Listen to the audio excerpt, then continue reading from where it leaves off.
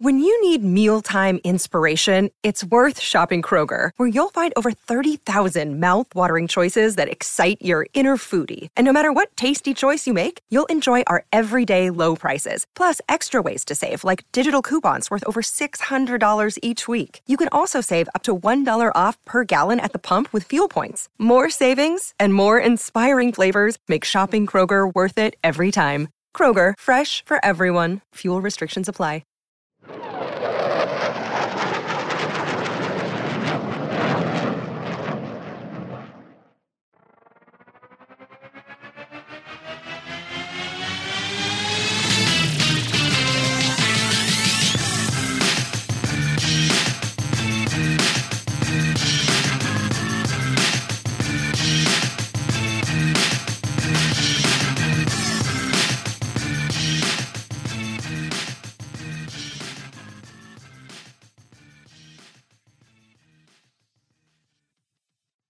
And we are back on the Oklahoma Drill Podcast. I am your host, Andrew, and of course, my co-host, Matt, is here with me. Once again, sir, we are here to review a Jets win, a surprising 20-7 victory over the Buffalo Bills, a comeback late in the end of the game. Those fourth quarter Jets just don't ever seem to die this year under Robert Saleh. The Jets are 6-3 heading into the bye week. Zach Wilson has another game without any interceptions thrown under his belt. The Jets get a win.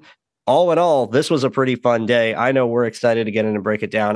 Let's just start a little easygoing, enjoy the moment. Like I said last week when things came to an end against the Patriots, we wanted to savor it, and let's savor it again. The Jets took down the best team in the AFC at home, and they were able to do so. They hung in the game throughout the entire time. There was never a point where the Bills looked like they were completely outclassing them. And I think this is a huge game, just talking about the resilience and the confidence of this team to be on a win streak, play really well on the road, go and have a home game against a division rival, and lose a game you probably should have won and know you probably should have won. And instead of having the same old Jets of yesteryear where you come out flat and you're upset because you lost and the much better team in the Bills just blows you off your own field, this was the complete opposite. And they all dialed in, got right back to work, were able to set their focus, and they came out ready to attack, and they took down Buffalo. This was an excellent game in terms of a head coach from Robert Saleh reestablishing the mindset of his team and getting them prepared well a week after a tough loss. Hats off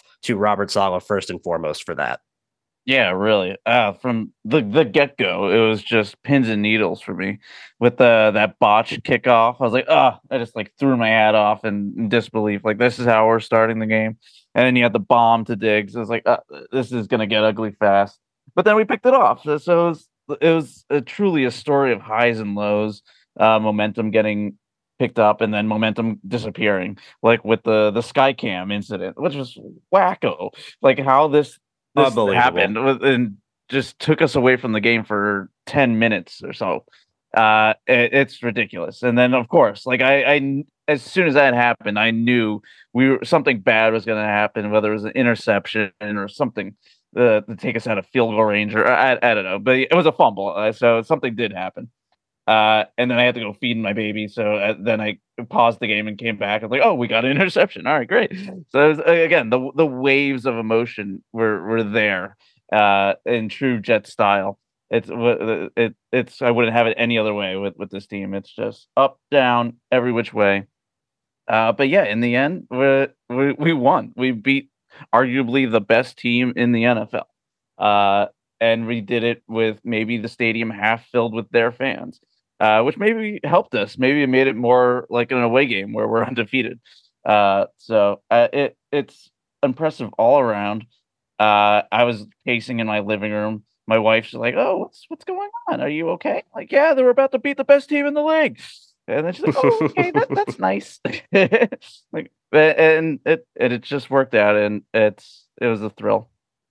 Yeah, it really was. That game had a playoff atmosphere. That game had the pins and needles of two teams that know that their next matchup might very well decide playoff seeding in the future, and they may have a third matchup ahead of them at some point in the year. I don't think anybody, Robert Saleh said it himself today in his press conference, even the most optimistic of Jets fans wouldn't have had this team pegged at 6-3 before the bye, and here they are. And despite everything else, that has happened with this team. All the injuries, all of the potential controversy that's been going on, everything in between to weather the storm, to lose some of your best players and still not go down and still find ways to win and still look like the same caliber of football team you were before, time and time again. That starts and ends at the top with Robert Saleh. And I think it is an absolute, all the credit in the world to him for establishing this culture and eliminating the dark clouds that have hung over this organization for so long, where it seems like they can't get out of their own way. Well, they're finally out of their own way, and they're getting in other people's way for a change, and it feels damn good. It really does. So often with this team, usually you see the score right before the half, and then another score after the half for the opposing team, and it kind of feels like that with the way the bye is. We thought, all right, we lost to New England, now we lose again, and then we have the bye, and it just felt like that could have happened. And I'm really happy that the team was able to really come together and make a game plan and execute that game plan the way they did. And I think, yeah, like you said, that's a testament to the coaches and the players and the work that they put in throughout the week to get to what we saw yesterday. I think that's also probably a good place to start with that game plan and Zach's redemption game. Yeah, absolutely. The offense as a whole, this was a major, major rebound after a tough outing overall from the offense the week before against New England to come right back against arguably a better defense in the Buffalo Bills, regardless of whether they were missing players or not, and take them to the behind the woodshed on a handful of opportunities, especially up front. First and foremost, this offensive line had themselves a day. And I agree, Matt, we've talked about this a lot off air.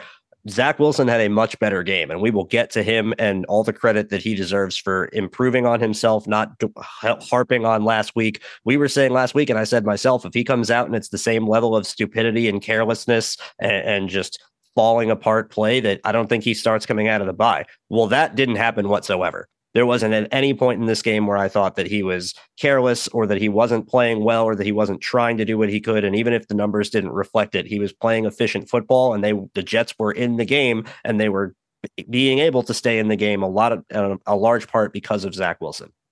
But that said, the offensive line had a dominant day.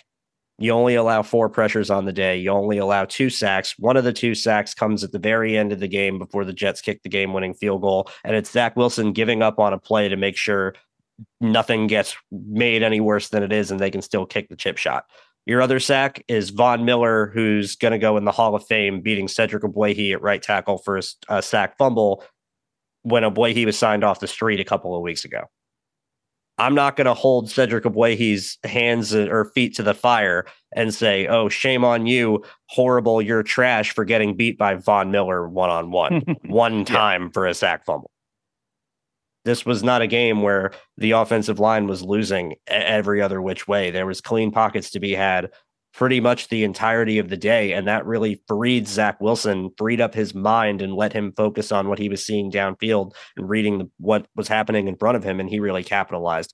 On top of that, the run game from this offensive line was arguably the reason they won the game.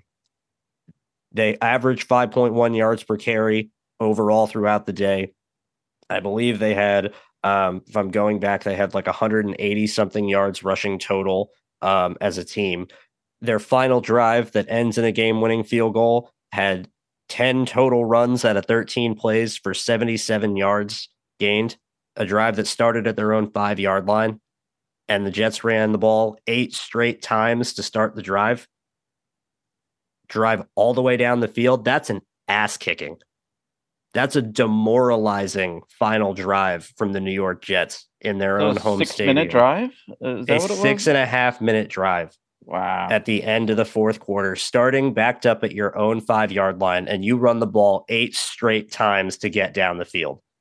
You run 10 total times for 77 yards, a couple of which came in the red zone that were stuffed for little to no gain. You get the majority of your yardage on that drive on the 8 runs to start it off, and that is a hammering. That is demoralizing, like I said. And it really, the offense as a whole, the execution was fantastic. Michael Carter fantastic. Again, his ability to evade tackles and get the corner and had a couple of big runs. James Robinson had a touchdown. I didn't think he looked healthy personally, and I thought that they really should have been giving Carter the ball more, but the offensive line was doing so well, Robinson was making it work anyway. And this was a fantastic, fantastic performance from this group up front. I could talk about it all night because I really think they are the reason this game was a win. Yeah, I think they definitely played a large role, and I think a lot of what led to that 6.5 minute drive at the end, just came down to trust, and because we've seen how LaFleur has maybe gone away from the run when things aren't looking great for the run game, when they aren't really getting much, when they're just doing one or 2 yard dives or here and there, and they're really kind of draining drives. But that wasn't the case yesterday. We were getting pretty good chunks here and there throughout the entire game, especially to the outside with Robinson and Carter. These guys were eating. So when we needed them most, they looked at this Bills and their tired defense and were like, okay, let's just run it down their throats. And it worked. And it worked. And it worked. And it kept working.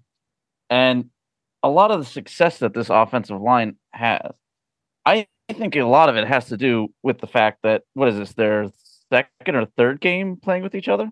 I'm not exactly officially sure. with this group. I think it is their second game as starters. I'm pretty sure Abwehi came in relief for AVT in Denver, but he didn't start the game.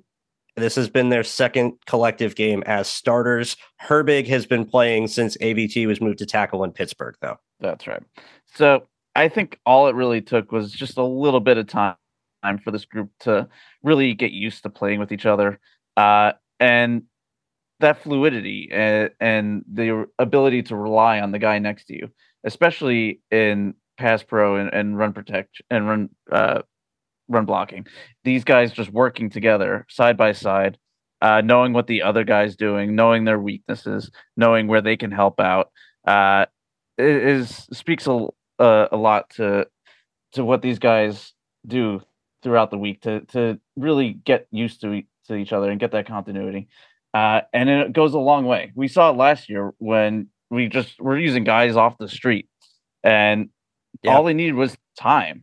And they solidified into maybe a top 10 pass protecting group last year. So I'm not surprised that this ragtag group has come together. I'm a little worried about after the break, after the bye, when we maybe see another group of guys, whether it's Mitchell or Fant at right tackle. Whether there's going to be a little bit of a learning curve there. So we'll just have to see. But yeah, these guys played great. Yeah, they really did. They absolutely did. And credit to John Benton, offensive line coach. Just look at the situation he's had to deal with this season of different guys mixing in different spots. The amount of players that he's probably had to coach total might be more than any other year in his career. And I really, really just hats off to his ability to continue to keep this line functioning. And it's a credit to the players themselves for getting their communication on board. Like you said, that's definitely a huge part of it as well. It's not all on the coaching, but John Benton deserves some credit as well. And he deserves some recognition for taking a mismatch of players at any different point in the week where it hasn't been any longer than maybe 3 weeks total. The Jets have had the same 5 starters on the offensive line this year, if that. This might have been like last week was 2 weeks in a row. It doesn't seem like it's ever been much more than that. That is not easy. It's not easy on the players. It's not easy on the coaches either. And it was a huge performance, especially after a rough week the week before, to rebound and to come out and play the way they did against the Buffalo Bills. Hats off. That's all I can say. That is, Zach Wilson's buying all those guys steak dinners at the end of the season for that game. And on top of that, leading perfectly into, Zach Wilson played a lot better, and he deserves credit as well. And it's not just the offensive line was good, so Zach was good. I think that the offensive line helped Zach be good, but a lot of it was Zach was choosing to stay in the pocket. He wasn't looking to run.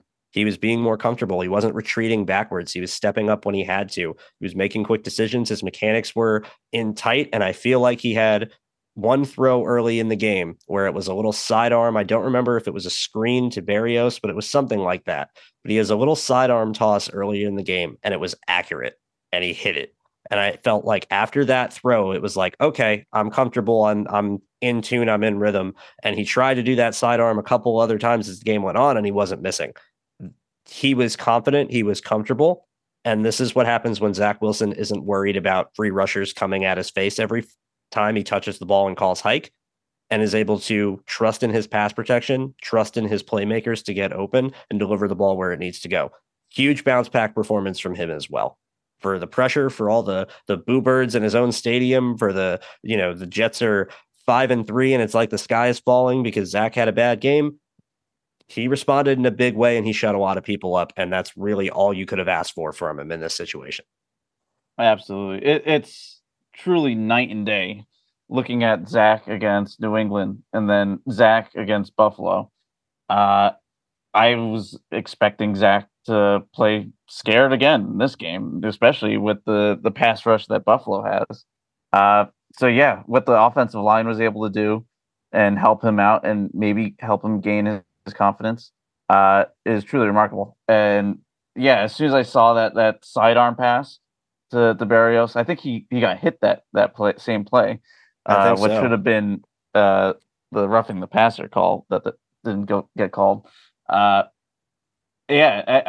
think after he got hit, he felt a little banged up there, but he saw that he could take the hit also. And I feel like that's really what's been holding him back is this fear of getting hurt.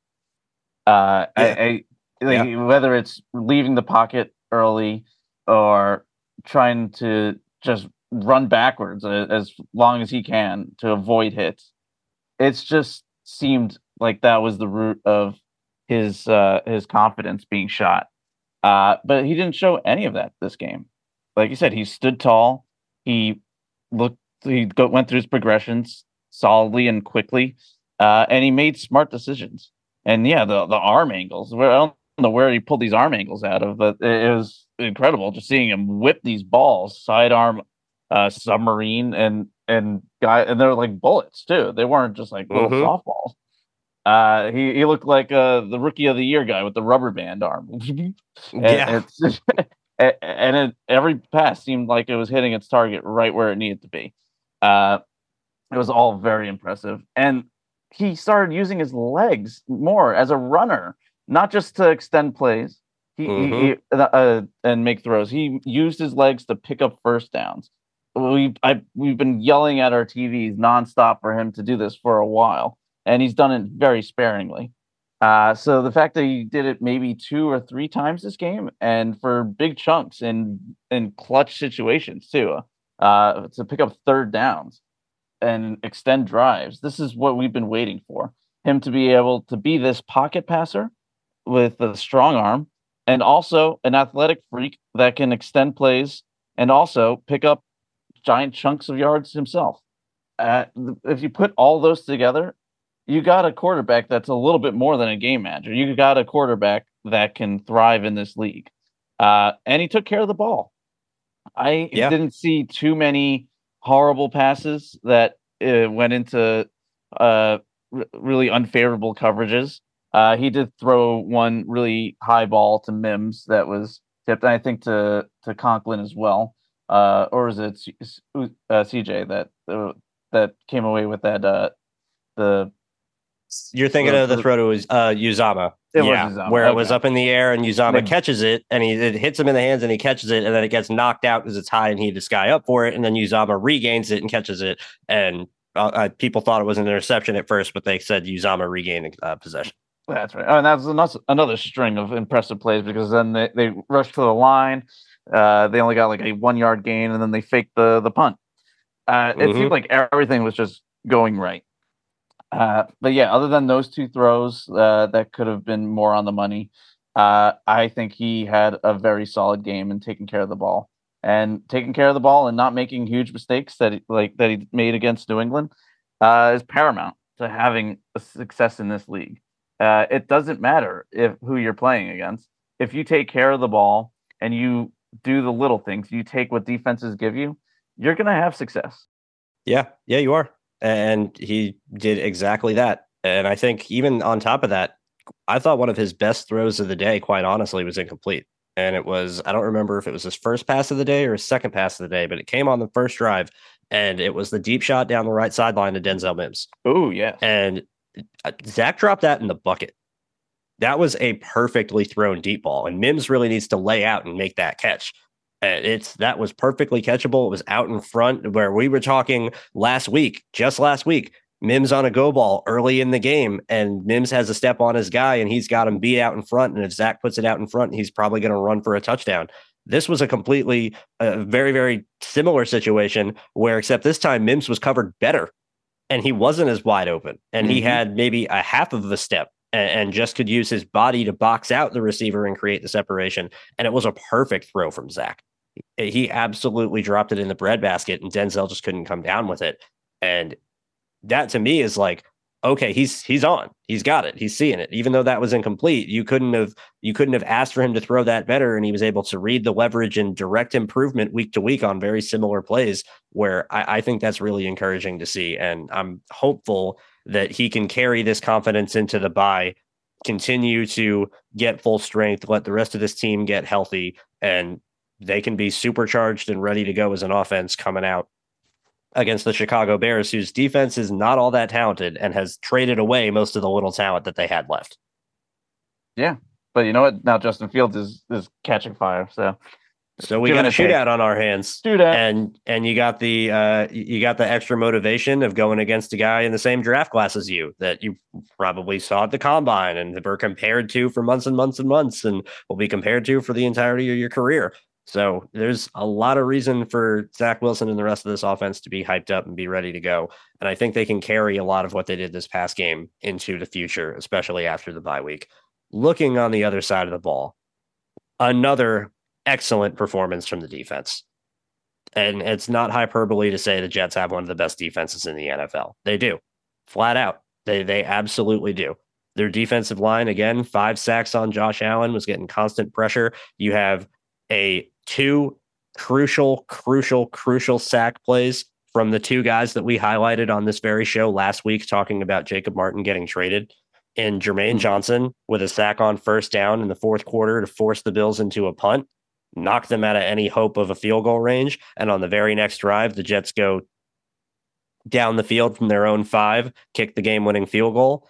And on the next drive after that, you have a first down sack from Bryce Huff that ends up being a sack fumble where the ball rolls 9 yards extra backwards, and you get set up with like a 2nd and 19 with the Bills trying to ice the game with a tying field goal backed up in their own end zone. Awesome. Quinnen Williams beats Mitch Morse, who's one of the best centers in the NFL and had gone 16 straight games without giving up a sack before this one, beats Mitch Morse for a sack on Josh Allen. He's up to 7 for the year. That's tied for a career high. It's week 9.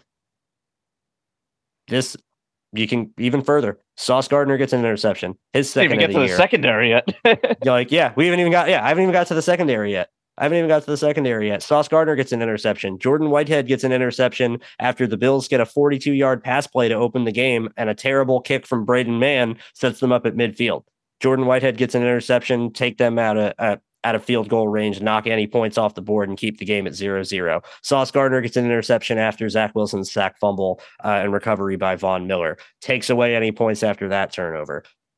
Jordan Whitehead should have had a second interception that he dropped over the middle later in the game in the red zone that ended, I think, with the Bills holding to a field goal that probably could have had points taken away. And oh, by the way, CJ Mosley's decleating people. Oh my, yes. And oh, by the way, CJ Mosley is becoming a lot better in coverage in year 2 under Robert Saleh than he was in year 1 under Robert Saleh. And he's knocking the snot out of people. This defense, every single player on this defense is, if not excelling, is at the very least playing well. And the most of their core contributors are outright thriving. And that's incredible to see after what we saw last year. The turnaround, you want to talk about night and day. from Zach Wilson a week ago to Zach Wilson this week. Look at the Jets against the Buffalo Bills defense in 2020, or the Jets defense against the Buffalo Bills in 2021 versus the Jets defense against the Buffalo Bills in 2022. Yeah, it is. It is absolutely night and day. They were pretty much bullies last year throwing against the secondary. We couldn't catch a break, and Diggs just looked absolutely unstoppable. And, Diggs got his targets. He had his catches, but he didn't run away with the game. He didn't take over the game. Our defensive backs held their own, more than held their own, especially DJ Reed and Sauce. DJ Reed with that diving pass breakup, which would have been a walk-in touchdown if he didn't have that catch-up speed.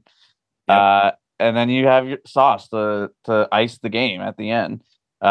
Bills fans will cry about being defensive pass interference. I could make the argument that it was offensive pass interference.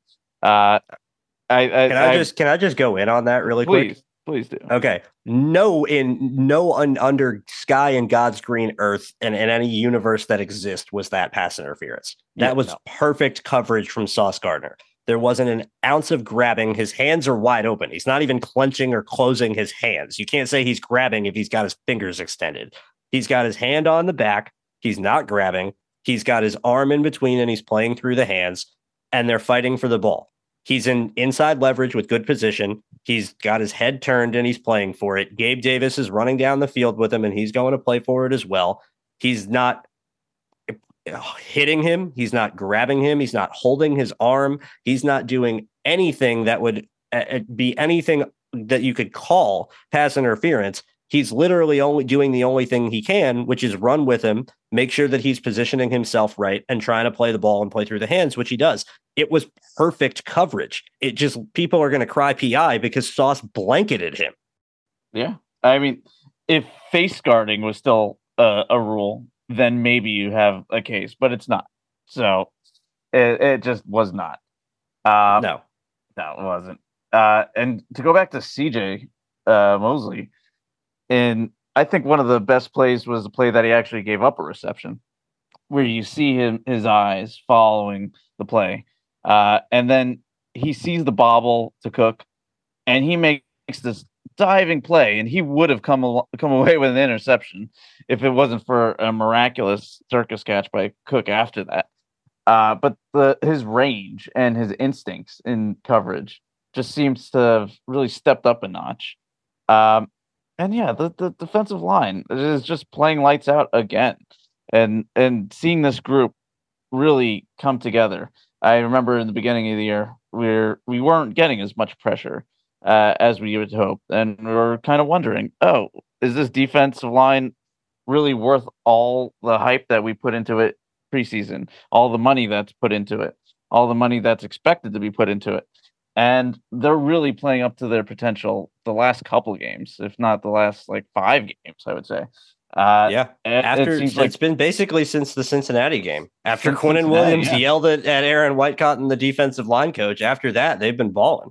Yeah, and they barely – I don't think we've seen a game where they really emphasize rushing more than 4 rushers either. Every so often, they'll throw in a blitzer, but it's really rare.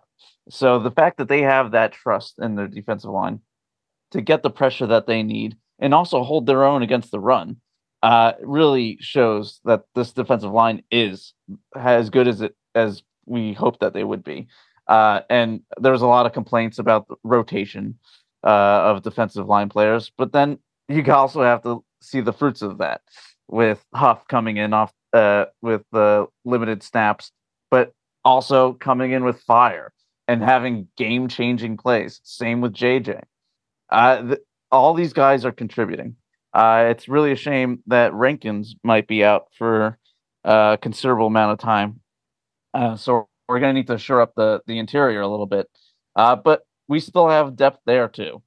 So it's all roses right now. Yeah, no, it really is. They've been fantastic. And especially the defensive line, like you said, there has not been a unit that has been as consistently dominant. Maybe the secondary, I would say, but I think even the secondary, if you include the safeties, has had some ups and some downs. The front four has been on point about as well as you could hope for. And it really starts with the defensive ends and the defensive tackles. The guys that we spent our highest money and draft picks into, Quinnen Williams, playing like an all-pro. Carl Lawson comes back from his Achilles, getting good pressure. JFM's having a good year. I put me on record as someone that didn't like the JFM contract before or was worried that he might lose some snaps to Jermaine. He's playing well. I'm not going to sit here and say anything against it. He's contributing. Michael Clemens is a 4th-round pick as a rookie, getting in on snaps. And Jermaine Johnson, the tape is translating. This was his lone sack that he had. I think he had a really good pressure earlier in the game where he might have had a half sack, if I'm remembering correctly. But he had his lone full sack. It's a bootleg to the right from the Bills. He's getting blocked by the tight end, and Dawson knocks off the snap on like a fake block, then release. And he absolutely throws Dawson Knox out of his way and just uses his speed and pursuit and chases down Josh Allen. Like that is Matt. I know for a fact I've sent you clips of Jermaine at FSU last March of him doing exactly that. Yep. Of him quite literally tossing a tight end out of the way and then chasing someone down to the edge with his pursuit speed and his motor. And no one gets away from him when he turns it on. We've seen the flashes. That this was Allen, though. Right. Yeah, well, arguably the hardest to sack quarterback in the league in Josh Allen, who eats defenses for breakfast when he's on the run most games, and he gets him by the ankles and just makes sure to bring him down. I'm really, really glad he's back. I'm really glad it looks like he's just as good as he was and he hasn't lost anything from his time out. And we have to give Bryce Huff his flowers again. Mm-hmm. A game-sealing play. He's absolutely iced the game with that sack fumble. And this was a play for Bryce Huff where especially me, I've lauded his speed and his bend around the edge. This was all about hand use, where he gets a good jump off the snap, but it's not a great one. And he just pulls off a textbook stab rip move where he gets his inside arm in the chest of the offensive tackle. He gets his outside arm up and under, and he rips under, and he's able to get right around and get free. It was beautiful. It was absolutely beautiful. He gets the sack fumble on Allen, and they're able to pin them back even further. This defense is going to carry this team and keep them in a lot of games this year. And like we've seen now in a handful of contests, if the offense can just do enough to keep them fighting and not outright lose the game, and that everything can become equal and it becomes a war at the line of scrimmage, the Jets defense is going to win them more games than they're going to lose them. I think a large part of the success also has to do with the health of this defense. We pretty much have all our starters healthy right now. That's a big part. That's a huge part. Minus Rankins now. But yes. It's so that I got a little worried when CJ went out, and then you had that one play where somebody got thrown into the Quinnen on the sideline, and my heart stopped a little there. My heart completely stopped. I had to be resuscitated after that one. So the fact that these guys are staying healthy, that's a huge, huge contribution to these guys succeeding right now. Being able to get this entire season full of snaps under their belt and trust in each other, and just like the offensive line, you put these guys together and work together nonstop with time, and they're gonna figure out how to work together very well. So I feel like that's a huge portion to the why they're playing so well. So hopefully they can keep it up. This bye week is coming at a great time.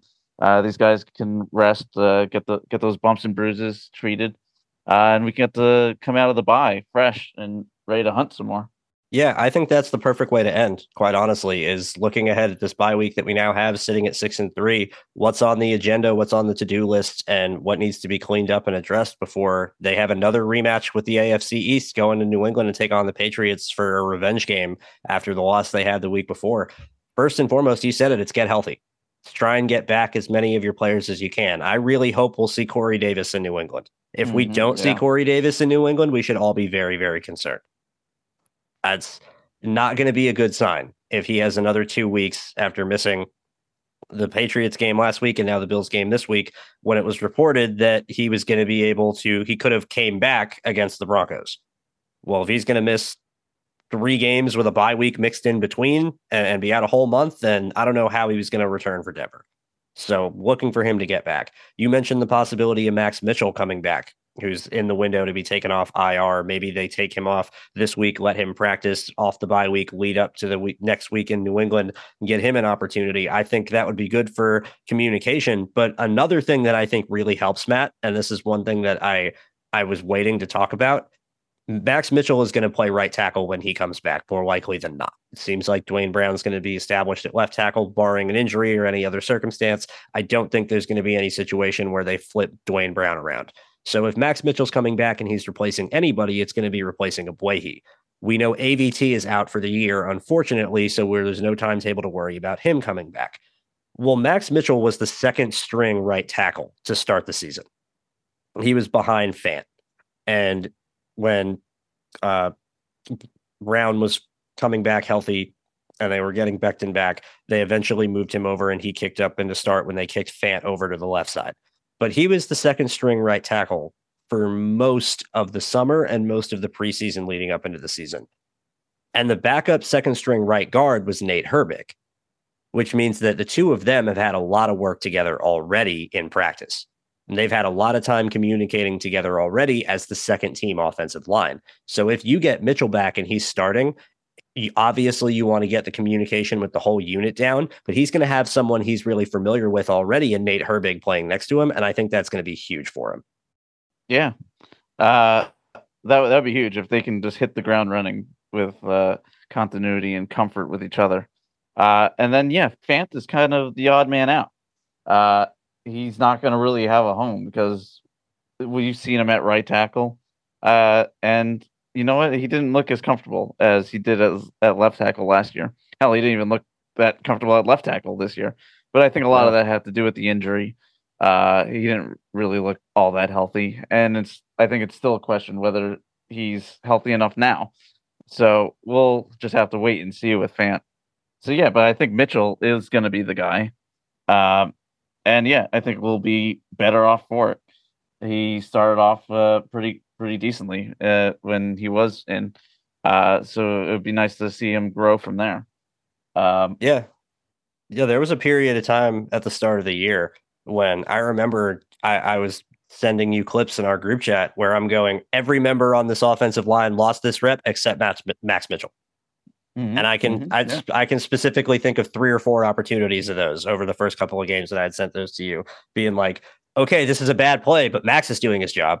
Okay, this was a sack, but here's Max one-on-one with his defender 7 yards away from everybody else. Okay, this was a run play that got stuffed for no gain, but here's Max driving a linebacker 4 yards upfield. Like it was a bunch of stuff like that where some of his very best plays didn't get noticed because they were happening on bad plays overall for the offense with other players not doing their job. And I really can't wait to see him back out there. Defensively, you mentioned there really isn't much that we have to get back in terms of health. A dislocated elbow for Rankins sounds like it's going to be difficult to come back from in 2 weeks. And I would feel pretty hard pressed about expecting him to be back. I think the timetable listed is 4 to 6 weeks. And the Jets are maybe thinking they might be able to avoid any IR placement by giving him the extra week of rest. We'll wait and see on that. But I think this is the perfect time. You might not have anybody you're getting back from injury, but I think this is the perfect time to maybe fill in a hole in the meantime. The Jets brought Linval Joseph in on a visit not too long ago, and I would be calling his agent to see if he's still potentially interested. Oh, yeah, absolutely. I would grab him in a second, especially if they do maybe go a little bit longer route and put him on IR. He would be a great fill-in. And there's other guys, too, if they don't want to go the free agent route. They can look to their practice squad and bring Smart up. Smart had a pretty good preseason. I bet they do that, actually. Yeah, I think that might be likely. We'll see that in the coming days. Going back to the offensive side, we've seen LaFleur kind of play very conservative for the first half of games, and then really turn it on in the second half. I'd like to think that maybe he does that for the season, where he's played kind of a conservative first half of the season, but then for the second half of the season, really pulls it out, really uses players that maybe he hasn't used as much. Maybe we get more involved. I can think of like a handful of plays where Moore is just doing somewhat orbit motion around and then not really doing anything else. But eventually teams are going to stop paying attention to Moore and they're going to focus on everybody else. And that really gives us an opportunity to really exploit those looks that the defense are going to give. Because if they're not paying attention to him, he's still a great weapon. Put the ball in his hands and see what he can do. We drafted him in the second round for a reason. We fell in love with him as a receiver last year for a reason. Put the ball in his hands, get him involved. If defenses are going to shift their coverages away from him, fine. Take advantage of it. Listen, I would love to see that. I think it would be a good wrinkle for the Jets on offense. I think defenses are not worrying about Elijah Moore right now because they know he's not really being featured in the game plan.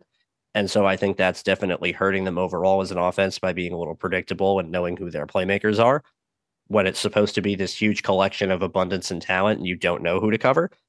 But since now 2 weeks in a row where the first game you can excuse it as Moore's getting his feet back wet. He had the week off. Things were overboiling. It's the Patriots. They have their game plan.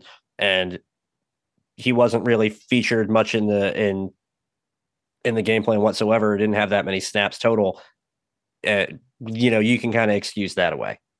2 weeks in a row, though, of, again, Corey Davis not playing, again, going against a really good defense, and having a guy that you just took in the second round that was supposed to be your number one receiver to start the year, and he goes on third straight game without getting targeted.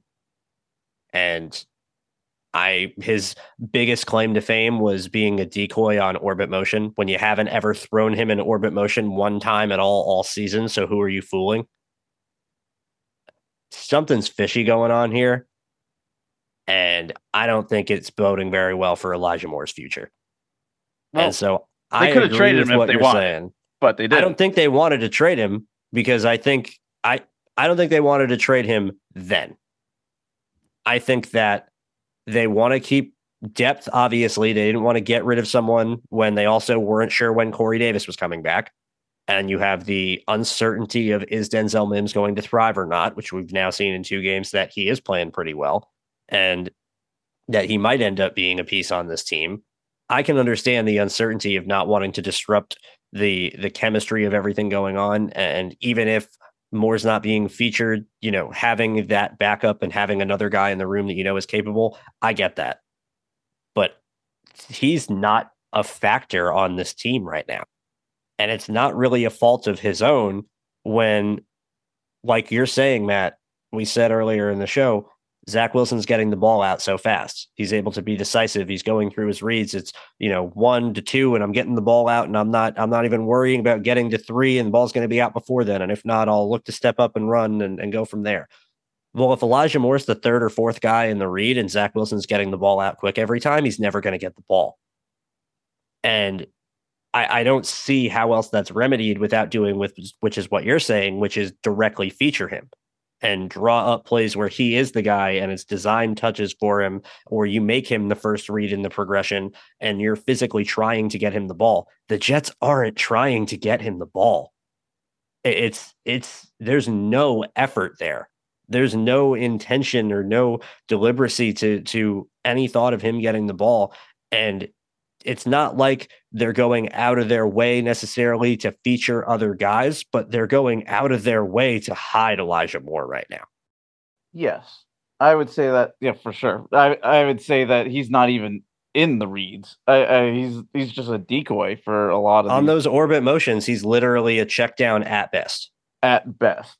But eventually, defenses are going to key in on everybody else, and at that point, it's who's left. You've got to stay ahead. It's a chess match. If you're doing the same thing over and over again, eventually the league is going to figure it out.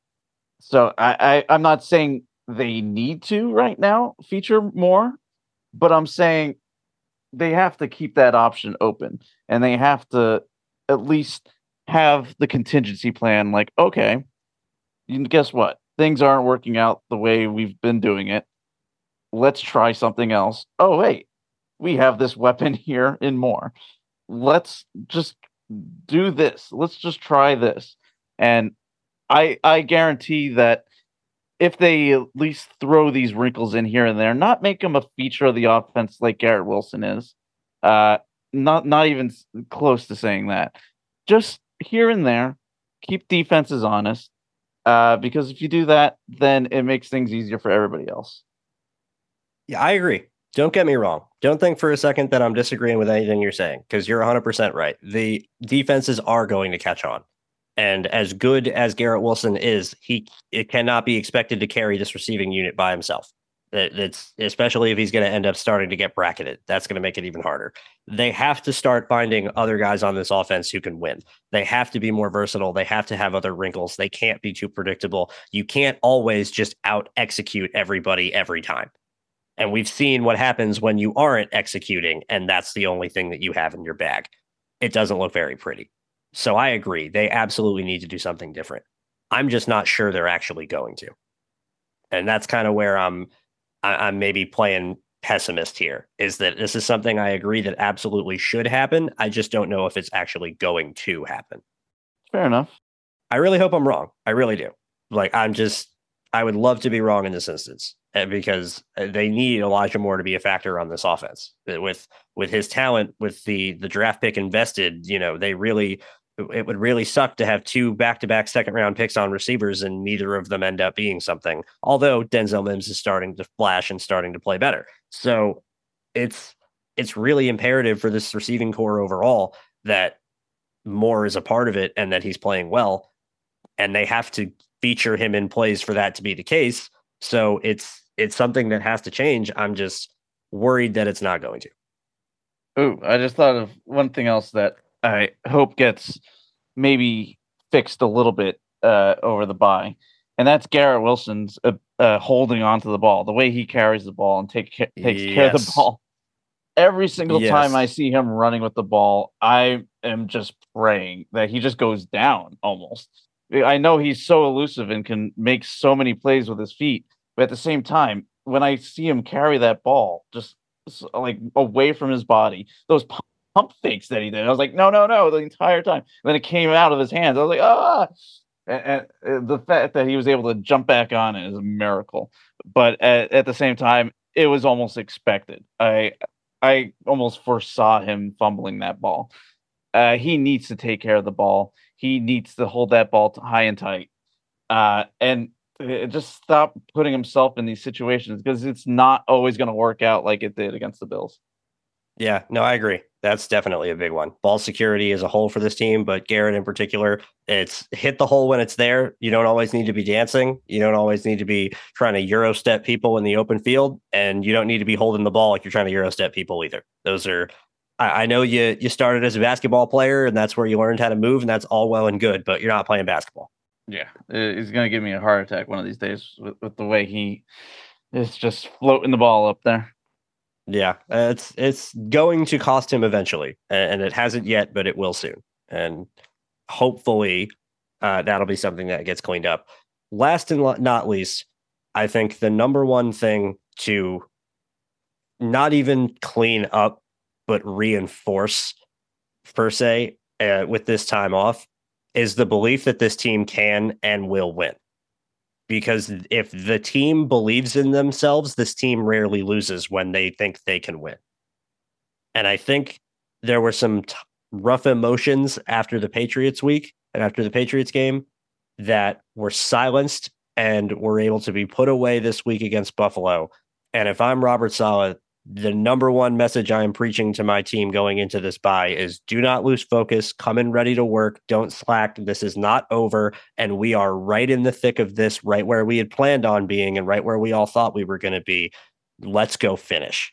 That's got to be the message coming out of the bye week is finish what you started. You cannot come out and have it be the tale of two halves of the season where oh, the Jets had this great start and they went 6-3, and then they won 2 games the rest of the year and ended 8-9 and missed out on the playoffs.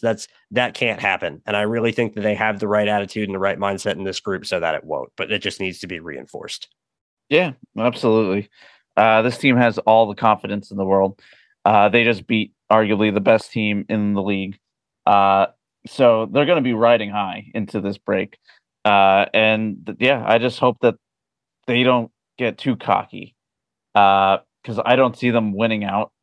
They're most likely going to lose again. So I just don't want them to get too big of heads. I want them to know their limits, but at the same time know that they could beat anybody in this league because they've already gone for the king. They've already gone for the devil, and they actually hit him. So this team, the sky's the limit. They just need to do their jobs. Yeah, and I think that's why it's confidence in yourself is the most important thing, and it's remembering that it's not over. So it's look at us, we can do it. It's real. We're where we are where we thought we were. Let's all realize that is the case, and we are good. We know it. We thought it, and now we know it. Okay, let's go finish. It doesn't mean anything yet. And I think that's been the message that Saleh has been preaching. One day at a time, handle what you can control. Put out your best effort every day. Try and get 1% better every day. This is just the continuation of that. And I really hope that, I won't even say that. I expect this team to come out ready to play against the Bears. I would be very, very surprised if we don't see the same Jets that we've seen the last handful of weeks and throughout most of the season as when they come out to play Chicago in 2 weeks. I can't see anything that's going to completely derail their focus right now. I think this team is smelling blood and they know that they can win. Absolutely. Well, first comes New England, then the Bears. Oh, right. God, I completely skipped over the Patriots game. No, you're 100% right. I think they will come out, and even more so, I think they're going to be licking their chops because now they have a revenge game. Mm-hmm. And they have the fuel of knocking off Buffalo, and it's not like they just lost against the Bills and the Patriots back to back, and they're 5-4 at the bye, and they're on a losing streak, and now it's a completely different situation. I really think this team is going to stand out and knock some heads around. I'm really excited to see the second half of this year. I really hope so. But if you're following the coin flip guy, who is once again right, survives another week, 100% guess. According to him, we're going to go on a little bit of a losing streak here against the Patriots and then the Bears. But then we go on a giant winning streak. So we'll see. In coin flip, we trust, I guess. Coin flip, we trust. Coin flip, let's ride. That's where we'll end for today. Thank you guys so much for listening. You can find me at @AndrewGolden_17, and you can follow the show at OKD Podcast. Matt, go ahead and tell the people where they can find you, and we'll get on out of here. Matt, you can find me at Zazzy Jets. Thank you guys again so much for listening, and we will be back next week to look ahead to the bye week, talk about all of the development stories, if there are any, as well as give a little bit of a draft preview, because we haven't had to worry about the draft coming up this year pretty much with the way the Jets are playing. Normally, we're already looking well ahead, and we know everything that's going on. So with the time off, we thought it'd be best to give you Jets fans a little bit of a peek into the 2023 draft class, some positions the Jets may be keying in on, and getting some names to know as the Jets get ready for the second half of the season. Thank you one more time for tuning in, and we'll be back real soon. Bye-bye.